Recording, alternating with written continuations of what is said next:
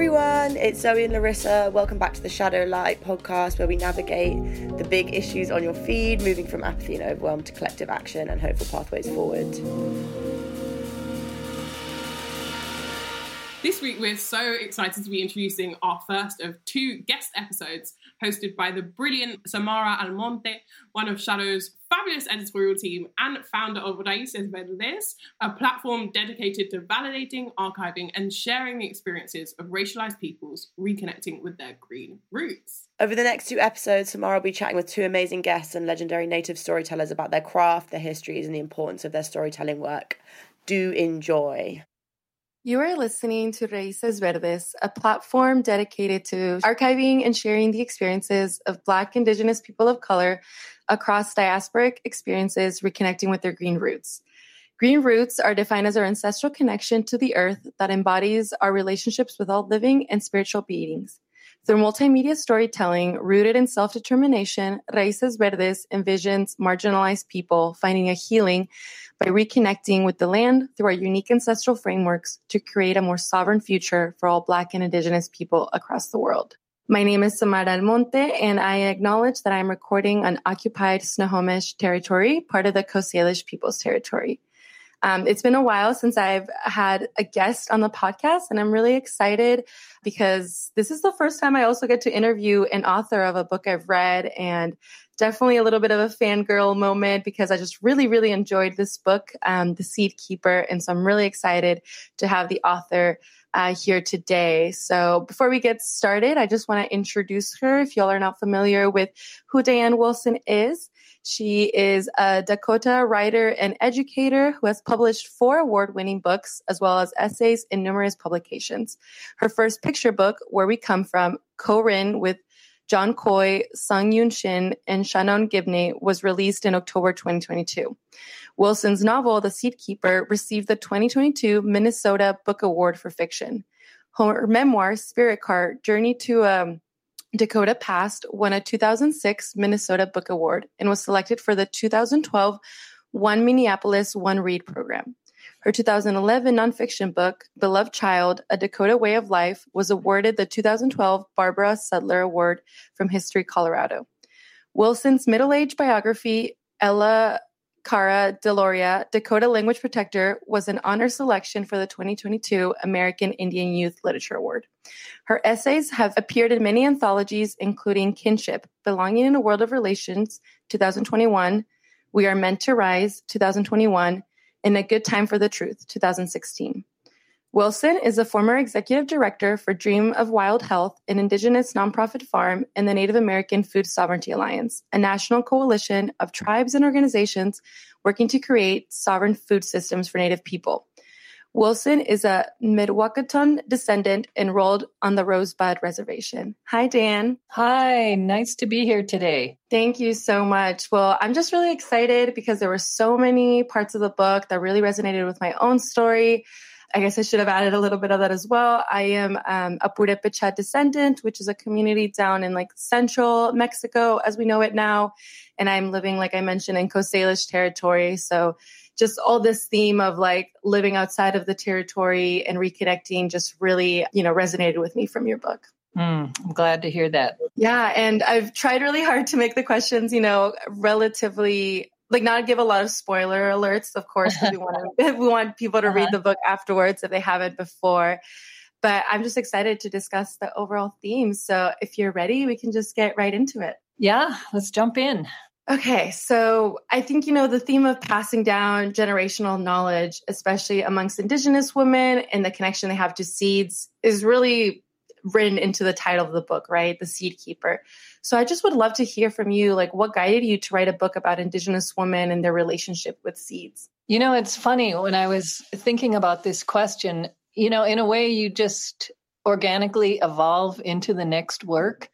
And so I had to stop and think, well, what was that inspiration behind this particular book out of all the topics I could choose? And so what I think was most important to me was thinking about the work that I'd been doing. I'm also a gardener.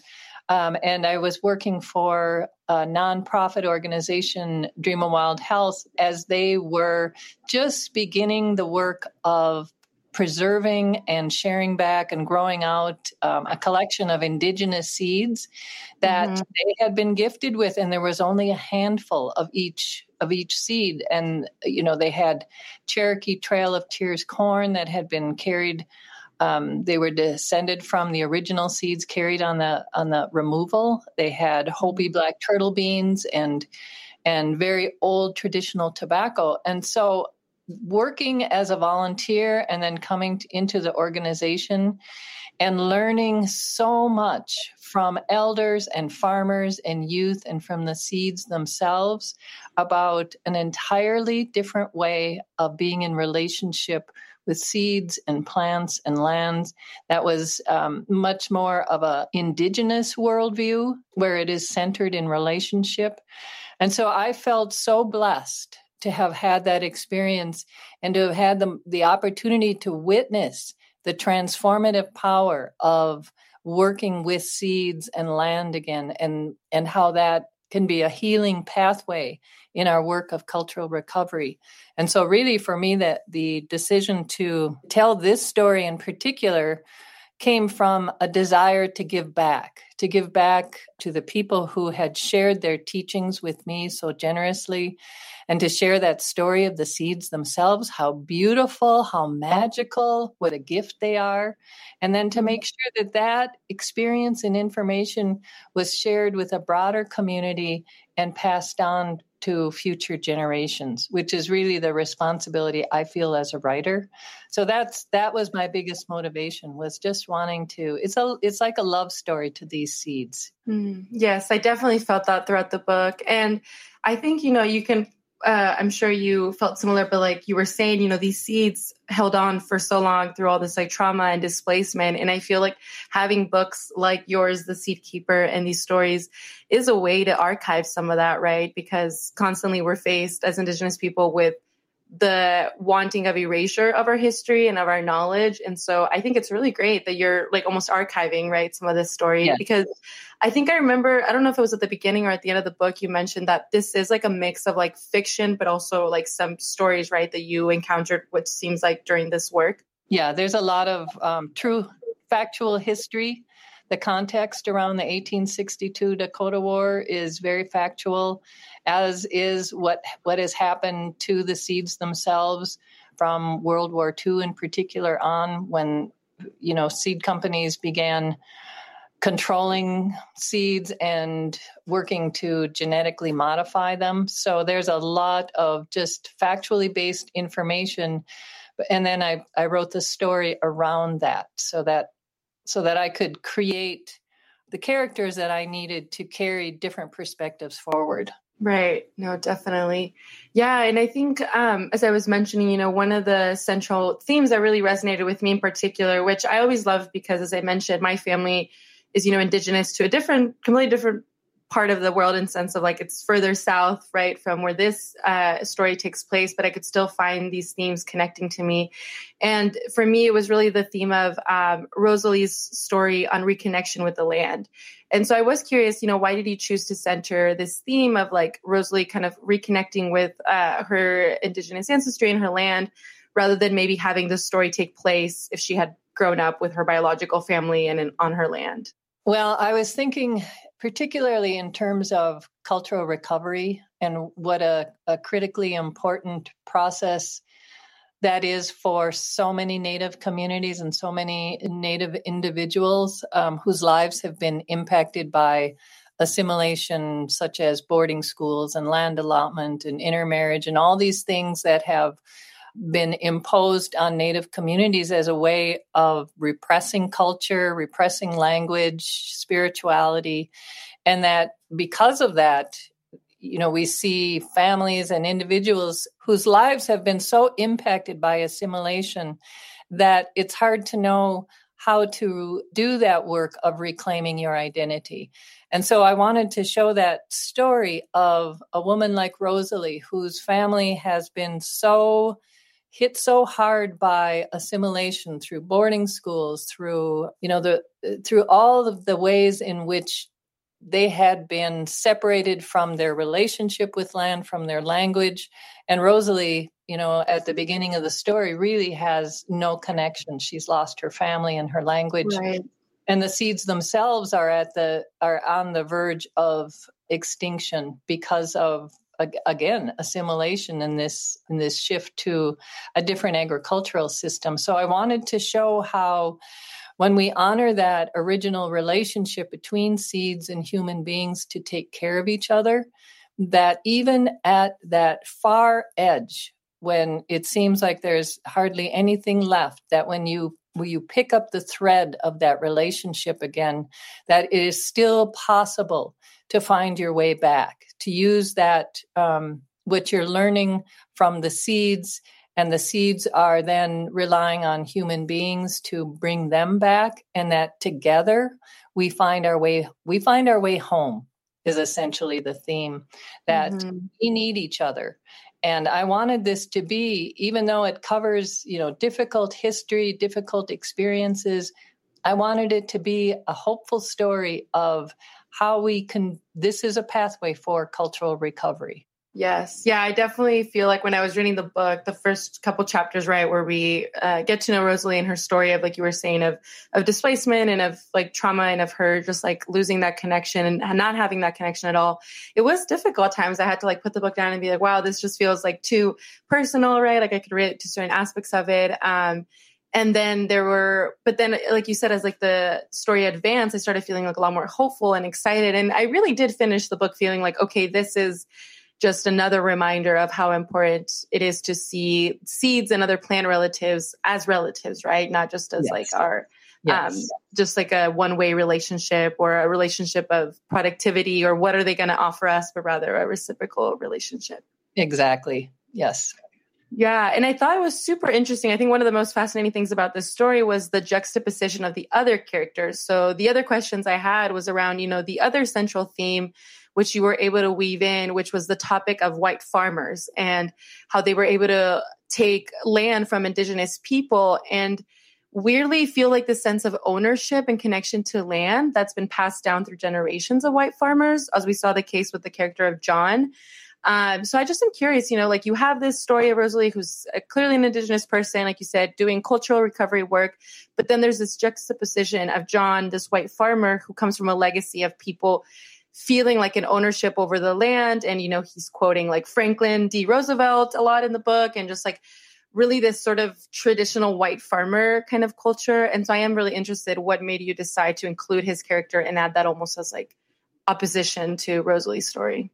So when I think about the book thematically, I think of Rosalie and John as they represent as characters the two very different worldviews, so that they are juxtaposed to put those worldviews side by side, so that we have John as a descendant of settlers. He's white, and he's come from a worldview that really views land, plants, animals, water, everything as a commodity. And so that commodities can be bought and sold, and it's not about that relationship isn't centered in the view that an Indigenous relationship to the earth is centered in, which is viewing the land, plants, animals, water as relatives. And so when you view everything as a relative, then you have a responsibility of care and a reciprocity of care that is fundamental to that relationship. And you make decisions about how you're going to be in relationship according to those values.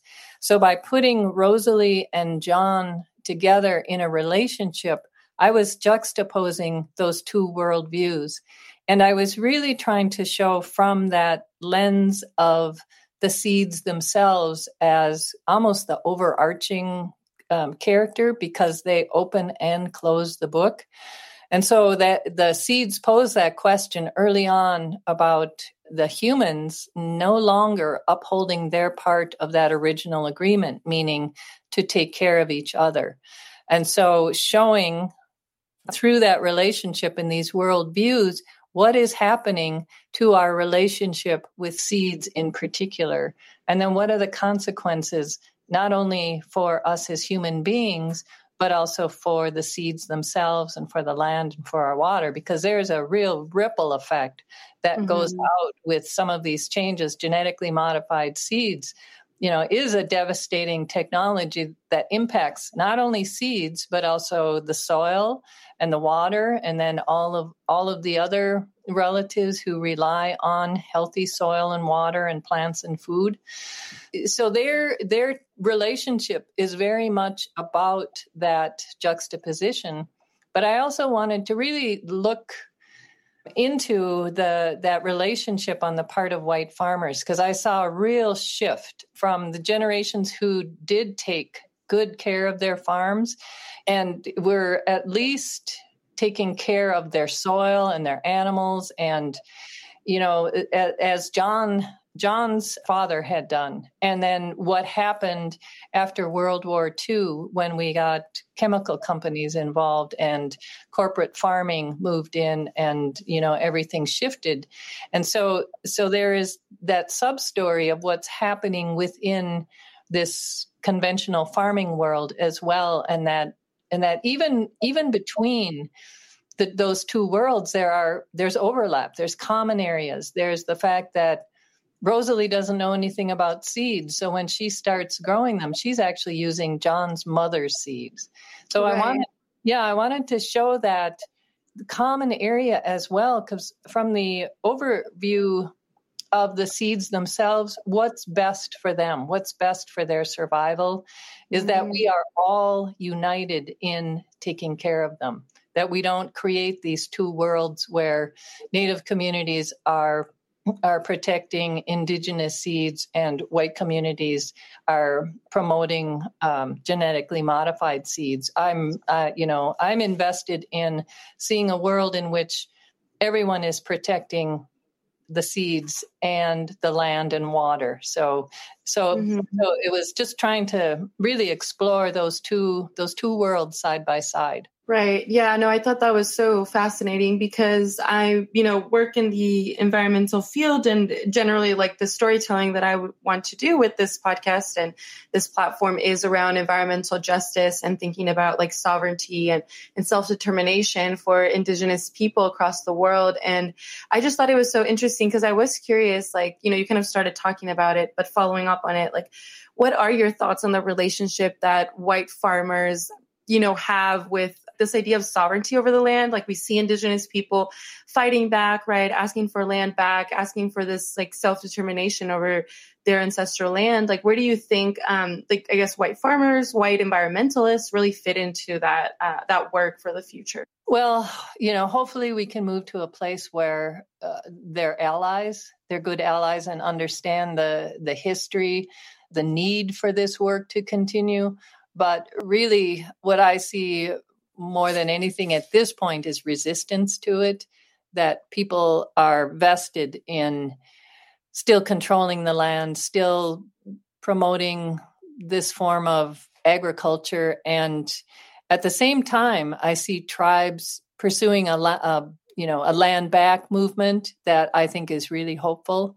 But I just, the area that I was writing about, this Lower Sioux area, but the idea that, this to me will have to be definitely a Native-driven movement that just simply buys the land back, because what I see in Minnesota, other than small pockets of allies especially in urban communities, is far more a resistance to that kind of shift. Right. Yeah. And do you think that resistance just comes from like the legacy of these white farmers owning the land for so long, right? Like through these multiple generations, like we saw in the book? Or I guess, where do you think some of that resistance to working under for the same goal, right? Because I think even in the book for a while, like I would say John and Rosalie do have similar ideas of wanting to take care of the farm and the land and building a relationship to it. But of course, then it starts like splitting as we see throughout the book. So I guess, yeah, do you think that like resistance just comes from like the colonial history of that land ownership? Yes. And a desire to perpetuate it, the desire to perpetuate white sovereignty. and not make sacrifices that impact, that ownership and entitlement that has been created over the years. Yeah, definitely. Uh-huh. Yeah. And then, moving along with the different characters, I thought one way that you really interestingly show two ways, I guess, right, that Indigenous women in particular are fighting back was, again, the juxtaposition of Gabby and Rosalie's character. And I thought it was interesting in page 170 where she, Gabby's talking to Rosalie and she says, "You hardly ever go to powwows or community events. Instead, you stay home singing to your plants. That's like the stereotype that white people have about Indians, that we're all plant whisperers." Mm-hmm. And I just thought that quote was so funny because it was, really showing that, Gabby is going to the powwows and she's involved in this other way. She's a dancer. And then Rosalie, is really working with the seeds and the plants. And so I was just curious if you felt like the presentation of these two characters and their way of fighting back for the seeds was a way of showing that there's two different paths to take, or is it less of a binary and that we can be a blend of both characters? And I'm curious to see if you see yourself in either of those characters in your way of fighting back. Yeah, it's such a, how we make change is such a complicated question. And I'm really fascinated by what activism looks like. And, there is a more politically focused activism, which is the path that Gabby takes. Mm-hmm. And I can see how that comes from her temperament and her character and the way that she is far more engaged in the world. But I've also seen over the years that depending on, how you're handling that work, that it also comes at cost to the people who are engaged in it, because it's so confrontational at times. And mm-hmm. if it's rooted in anger, that it ultimately takes a toll on the person who is working as an activist. And so it was kind of an exploration of, and saying there are different pathways to making this change in the world. And again, at what cost? So mm-hmm. Gabby sees an impact on her family, the fact that she really hasn't been present for her son as she might have been. And then Rosalie is far more isolated. And she's actually, and to me, they're doing the work. They're both doing the work where Gabby is in the political realm working to protect rivers, while mm-hmm. Rosalie she's actually planting the seeds. And that to me is one of the most beautiful acts of resistance, is that you make sure those seeds themselves survive and they go back to the community, and you're continuing the work from that direction. So mm-hmm. it's not a comment too much on, to me, we need everyone. That's why we need this circle, because people will come with their different gifts, and there will be people who can go into the political realm and help pass legislation that maybe someday will recognize these seeds as being worth protecting, as opposed to the systems that really uphold corporate agriculture.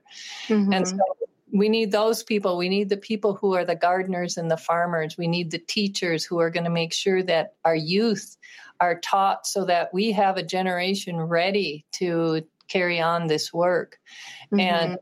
And so I do believe that it doesn't have to be binary, that it can be, especially at different stages of your life. I think, for me, I was far more inclined to politically focused activism when I was younger. Mm-hmm. And then I'm more interested now at a later stage of my life, in both growing the seeds and making sure in whatever I can do that these lessons are passed on, that I can help prepare a next generation. I can write books that preserve these stories, mm-hmm. and that will come to this work depending on the gifts that they're bringing to it.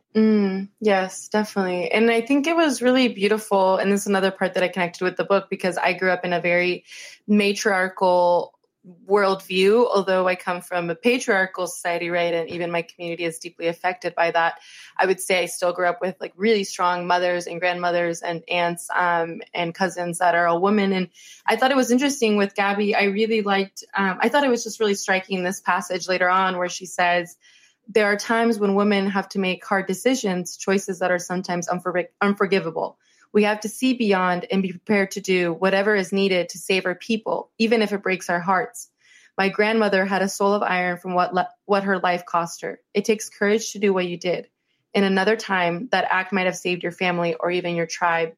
And I just thought that was really powerful, because that is sort of the theme throughout the book, as well as just like all these sacrifices and work that women have to do throughout generations, right, to preserve these seeds so that they can keep going. And like you were mentioning, now everyone has their role in it. Either you're working to pass that down with the youth, or you're, in the front lines of it, or you are actually putting your hands in the soil. So I am also interested to hear why the focus on Indigenous women, right? And like this legacy amongst Indigenous women and their resistance. Has that just been a reflection of what you've seen in your life? The focus on Indigenous women doing this work is partly because, like you were saying about your family, the role traditionally in many communities for women has been to raise children and take care of the food, and that included the seeds. So for Dakota people, then the women were the seed keepers. So they would carry the bundle and make sure that their daughters were raised to know how to grow these foods. They know how to gather them. They know how to dress a deer when it's brought back. And that they have all of these skills.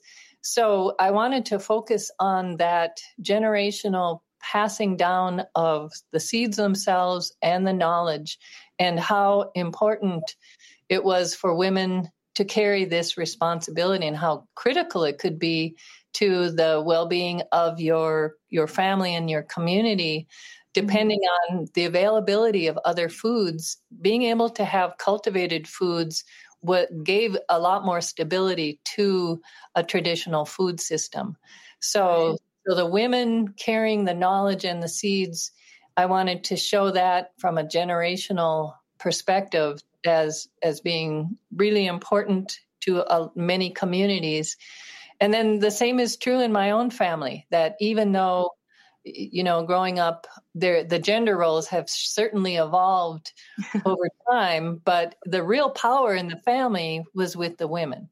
Right. And so that was also something that I wanted to express, as well as a story that I'd heard about Dakota women who actually sewed those seeds into the hems of their skirts after the 1862 Dakota War, when they didn't know where they were being sent.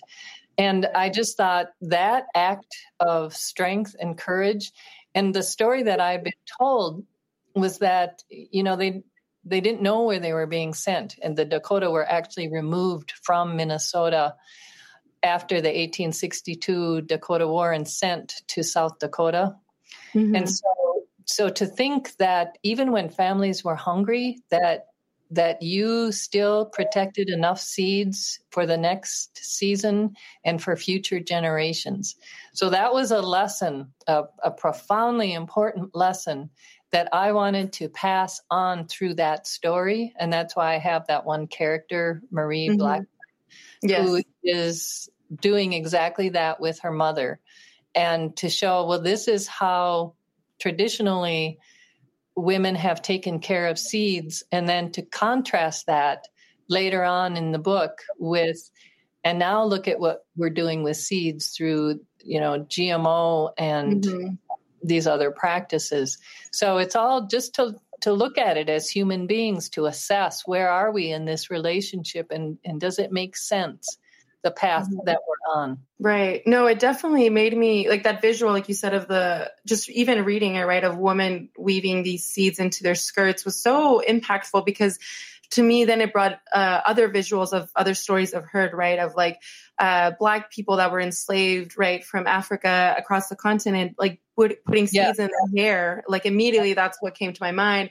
And then also thinking about, like I here in the Seattle area, there's this garden called the Danny Wu Community Garden, which is in the International District. So there's a lot of different Asian communities that come and garden there, a lot of different Asian elders. They're like from Vietnam, they're from China, they're, from all these different countries.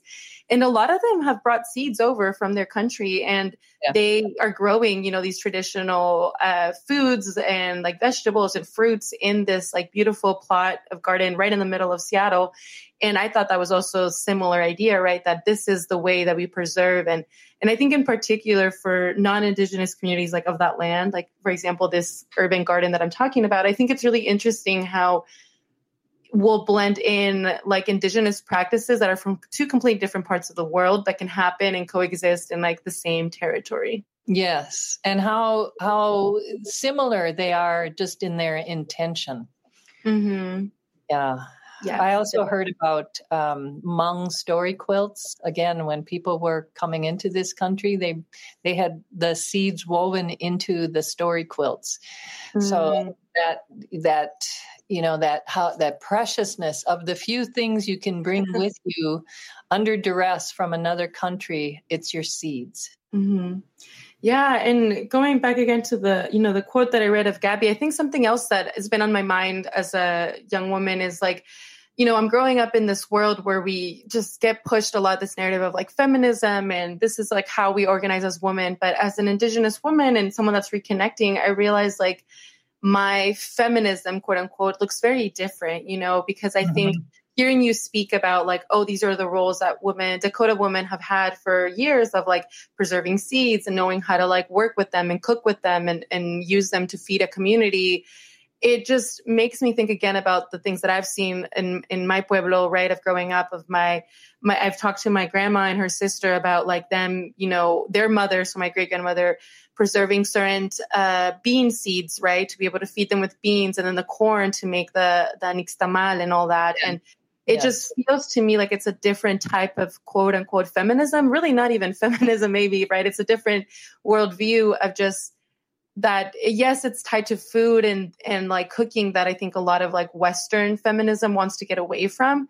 But for me, this is really what I want to get back to and feel honor and pride in knowing those skills, because it will do nothing for me. And I don't see it anymore as like in the future, right? My future generations. And if I hope to have children one day, like it won't be enough for me to just know how to climb the corporate ladder, and be this like feminist, like working girl. It really, for me, what's going to matter is, can I pass down this information? And so I thought that was interesting, especially, you being what I would consider like an elder in this work, is like I wonder how you've maybe experienced that as well throughout your life, just seeing these waves of like call for feminism and like there's ecofeminism. But I really think this book speaks to like that Indigenous woman worldview of feminism. And knowing that in Dakota culture, as it was in many other communities, that these roles were equal, that they were, there wasn't what we see in contemporary society where women's work has been demeaned. It has been become something almost like you were saying, that something that women need to get away from. Whereas what I hear you saying is that really there's another way. To me, it's a decolonizing step to reclaim the power of this work as women, and to say that this is critically important work, to be able to take care of seeds and plants and food. And, from this, again, that ripple effect, essentially we are, in the way that we do this work, we're determining how our families are growing, but also how the world itself around us is shaping. Mm-hmm. So it's profoundly important work. Right, definitely. So shifting gears a little bit to some of the parts that, unfortunately, I wasn't surprised about. I already knew some history about it for Indigenous people here in Turtle Island. But I think for someone maybe that's not Native or not as familiar with the history, this might be a really good way to understand the history of residential schools with Rosaling's character, and then more contemporary systems like the foster home system, right, that she goes through. I would love to know like why you thought it was important to include these aspects of like very true history that Indigenous youth, and we see it from far back, right, like from like the beginning of like a couple generations back of Rosaling's ancestors being taken, like women being taken away into residential school, and that affecting their connection to seeds. And then we see it her in her present day, right, how she was displaced after her father passed away. I'm curious why you thought it was important to include some of that colonial legacy in here, especially maybe if like non-Indigenous people are reading this book. So one of the outcomes that I see from generations who've been impacted by these assimilation programs is that there's a significant degree of shame that people carry around not knowing their traditions, not knowing their language, not knowing who they are, and they tend to internalize that shame. And, to me, this is an outcome of the historical trauma that's been passed along with these experiences. And what I find helps a great deal with undoing that shame is knowing the history. So knowing why it is that this traditional diet that our ancestors had, this way of life, if you see how it was impacted by the generations that were moved first onto reservations and where they lost access to their foods and they were given commodity foods in its place, and how within a generation or two, there is so much knowledge then that isn't being passed on. And then you have children being sent to boarding schools. So then we're losing the language, we're losing the culture. I should say we're displacing it, because I don't like to think of anything being lost. Right. But over those generations, then, if you can look at that history and the role that each of these programs has played in continuing to displace that traditional knowledge, then you come to your own life and you say, this is why my family doesn't have its language or doesn't, have this connection. And then you have that moment of choice, that responsibility to say, and this is a quote from David Larson, who was a Dakota historian. And it was life-changing for me when I heard him say, when you know what was taken away, then you can reclaim it. So then you have choice. And that's really what so much of my work is about, is recording what was taken away so that we know what our ancestors' relationship with foods and their foodways looks like. And it's a way to bring it back. So that to me is this deep work of cultural recovery in all that we're doing. So you have to know your history. You have to know why we're at the place that we're at, and then we can do the work to reclaim it. Right.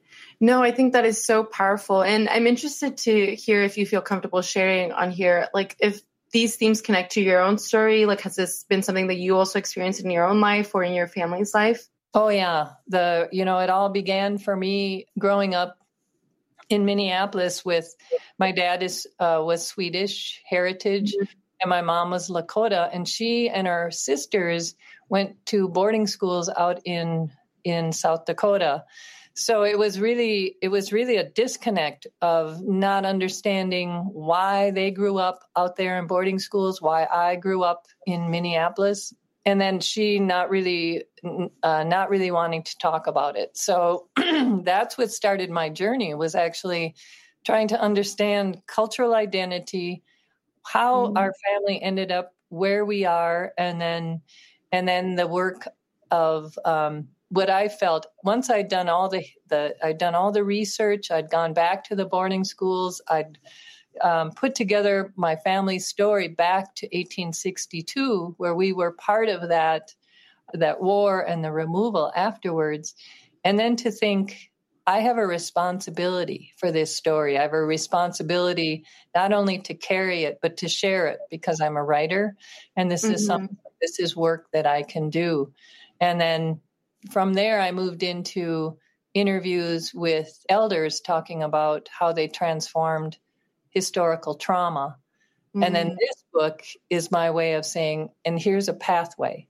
Here's a pathway that helps with the cultural recovery and the healing work that we need to do. So it does definitely resonate with my own personal story and journey. Yeah, no, thank you for sharing that. And I liked what you were sharing too about just like understanding our history. That makes me think about just so much more that I need to understand, because I think sometimes, like what you were saying about the shame, it definitely can become an individual act of shame. Like sometimes I feel shameful that I don't know all the ways, right, that of the purepecha ways that us women should be like doing the work and like leading, and also like our language. And I feel a lot of shame sometimes, but then I've started to look at the greater context of my own community being unfortunately really harmed by the narco violence that is very real in Mexico, right? And that also affects like the environment and land that is taken. And then Catholicism, of course, as well, which, religion plays into part as well with the boarding school system and all that. So I really appreciate you saying that, there's still that possibility of going back if we look further into the history and beyond that. Yeah, it's really helpful to know your family's history as far back as you can go. Yeah, thank you. Well, I guess, you've talked throughout about how you see your role, of like telling these stories. And I am curious because that's something I've been thinking a lot about with this platform, right? It's a multimedia storytelling platform. And as I've been getting to understand stories of other communities, like recently I went to, again, another museum here in Seattle that had history of the Japanese internment camps, because we had a couple here in the Washington area. And same thing, I see that community, like the younger generations, trying to preserve those history and that knowledge of their relatives that were displaced in that way. So for you, what kind of advice do you have for maybe young people or just Indigenous people in general that want to do this storytelling? Like, why is it so important to archive these stories and to find our gifts and ways of keeping these stories alive? Oh, stories and seeds. Those are the two, for my own life, those are the two of the most important ways in which we can help support our families, ourselves on our own journeys, and also our communities. And that for too many years, our history was either repressed or it was told by non-Native people who had their own agenda, missionaries and government people who were giving a very slanted view of what was happening. And what I see now, especially with stories, is this resurgence of storytellers coming forward in both oral and written forms and making sure that Native history and culture and experience is being told by Native people themselves. And that's a way to push back against the invisibility of Native communities, the ways in which, people continue to want to think that Native people are not here, are not viable. And so my advice to young people is just tell your stories in whatever format appeals to you, because there's so many creative ways you can do that these days. The spoken word and the media, like what you're doing, it's just so creative. And I encourage any young person to just make sure that your voice is heard. Mm-hmm. Yes, thank you for sharing that. I guess to wrap up, are there any specific calls to action that you have, or any specific like organizations or places you would really encourage folks to connect with if they want to learn more, from the themes that were in the book and around like this seed knowledge that we must, engage with? Well, I do like to call out the work of the Native American Food Sovereignty Alliance, which is a national level alliance of tribal communities and individuals and organizations who are all doing this work of reclaiming our indigenous food systems in order to reclaim our food sovereignty. And to me, this is critically important work. And the fact that you have an organization that is supporting communities in figuring out how to do the work, but then helping to create a network so that Native people can have that, reclaim their own power and that ability to impact legislation, also share knowledge, support each other, share seeds. I think that's one of the organizations that is beneficial, really beneficial to know about. Thank you. Yeah, we'll definitely link it in the show notes so people can learn more. And then I guess for you, like, where can we read more of your work? Where can we find out more of your essays and upcoming events? Like, where should people connect with? So my probably my website, which is DianeWilsonWords.com. Thank you. Well, thank you again, Diane, so much for getting on a call with me. This has been so beautiful. Like I said, I was really excited to actually interview an author of a book I really enjoyed. And I'm excited to just share this out there with everyone.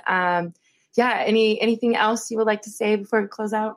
I think just the last thing I want to say about seeds is there is so much out there in the world right now in terms of the way media portrays catastrophic climate change, and just how easy it is to get depressed and filled with despair and almost paralyzed in not knowing what to do or where to begin. And just remember that we do have a responsibility to our relatives who are still here to take care of them.